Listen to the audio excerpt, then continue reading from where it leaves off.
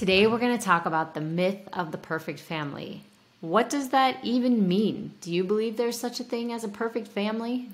I don't know, but welcome to the What Could Go Right podcast, where we talk about personal growth, family connection, and parenting adult kids. I'm Eric Orton. I'm Emily Orton. And we are the parents of 5 kids, all of who have launched or are launching, and we want to help you in this complex and exciting phase of parenthood. So, Emily, today we're going to talk about the myth of the ideal family. So this came up. We were actually filming an episode for Come Follow Up at BYU TV, and the scholar for that day, who is, in the group, she talked about the perfect family. She talked about the myth of the perfect family, and she suggested that it can be like an idol. Like we kind of imagine this perfect family and we sort of worship it, and then we just feel terrible about ourselves when we don't feel like we have lived up to that perfect family, or that we didn't come from a perfect family, or anyway, it's just this idea of the perfect family. Yeah, and I mean, if we were in this particular situation talking about scriptural families, and you're pretty hard pressed to find a perfect family there, let alone in there aren't any. There are none. And then so I think our answer is, does the perfect family exist? Our answer is no. It does not exist. And I think I'll just share an example of my mom, because my mom grew up in Finland. After World War II, the country was very poor, pretty badly beat up, and my grandparents divorced when my mother was very young. And my grandfather was an artist, painter, and he worked as a firefighter to kind of supplement his art income.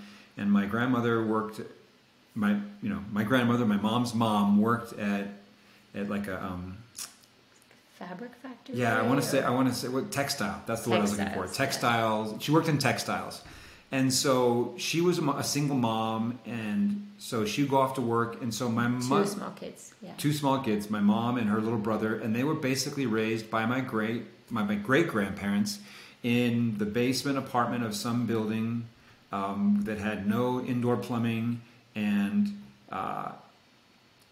for a while, they actually lived... Before they moved in with my grandparents, my mom and her mom and brother lived in this little cottage, this little shack. And my grandmother would go off to work, and my mom would proceed to get her little brother ready, take him to school, come home, and clean the house most of the day. And so I remember one story that I remember is my mom. The neighbors said to my grandma, why do you make her clean so much? Why do you? She's like 8 years old, and just out there beating all the rugs and sweeping everything out, and she's like, I don't ask her to do any of that. She just does it. Yeah. And so there wasn't any internet back then, so yeah, no real electricity or indoor plumbing. And so anyway, suffice it to say, I don't feel like my mom, who is an amazing human being, had an amazing upbringing. She had a lot of love. Her mom loved her. Her dad loved her. Her grandparents loved her. She knew and knows all of her relatives because she moved around and lived with them while, just trying to sort of make it to adulthood. Mm-hmm. And then when she got to the age of 16, 17, she moved to New York City, where she started working as a nanny there and kind of bounced between Finland and New York until she moved permanently here to go to college, and has built a beautiful life with my dad. I feel like I've been given just the most amazing gift of being raised by my parents, and my siblings. I think we all received the same gift. And so I guess what I'm trying to get at is that we don't have to have amazing parents or an amazing upbringing to have an amazing life. And I think my parents have been, and my dad has his own story where his father died when he was very young. And so I don't think either of them had the ideal, perfect life. The idol that we're talking about of a perfect family growing up. They didn't have ideal circumstances, and yet they have created a beautiful life, and they have gifted me a beautiful upbringing. At the same time, I, as a person, if I wanted to, could take all the gift of their graciousness and squander it and build a terrible life for myself. And so what I guess for me, it's not so much about what we're given, but what we do with it. And my parents made something beautiful out of beauty for ashes. And I've been giving something beautiful from them, and hopefully have built something that they are proud of or pleased with. I know I love my life. I'm grateful for it.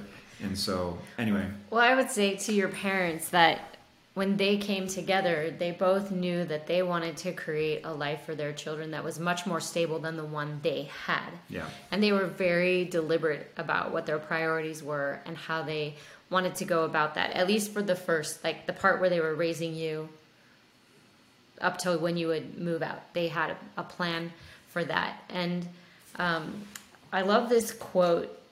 Well, okay. They had a plan for that. And I just want to say that those relationships don't happen by accident. And it's especially challenging if you haven't had a mentor to show you how to engage in resilient relationships in family, where you're like, hey, we can navigate the ups and downs, and it will be an undercurrent, a foundation of trust and an undercurrent of love through all of it as we kind of grow together. But I do love what you were saying about you don't have to have had amazing parents to build an amazing life for yourself. I really love this quote by J.K. Rowling. She said, "There is an expiry date on blaming your parents for steering you in the wrong direction. The moment you're old enough to take the wheel, responsibility lies with you." And I kind of always remembered it as there's an expiration date on blaming your parents. That's kind of like my short version of it. And that's actually really empowering, because it's nice to say, oh, here's maybe why I've thought these things or felt this way. And now that I've identified that, I'm going to choose to move forward in a way that I prefer. Or maybe I'll choose to keep going that way because I liked it. But the choice lies with us. And the same will be the case for your adult kids. Like, as parents, it's nice to be able to say, like, hey, this is your life, and whatever you feel like I didn't give you, whatever that gap is where you feel like I as a parent wasn't ideal, like, I own that. I wasn't ideal. I'm sorry, but I believe in you and your ability to fill in those gaps as you move forward. And I think I can still be your cheerleader and your fan and your advisor. We can be connected even if I wasn't quote unquote perfect, because no parent is perfect. No child is perfect.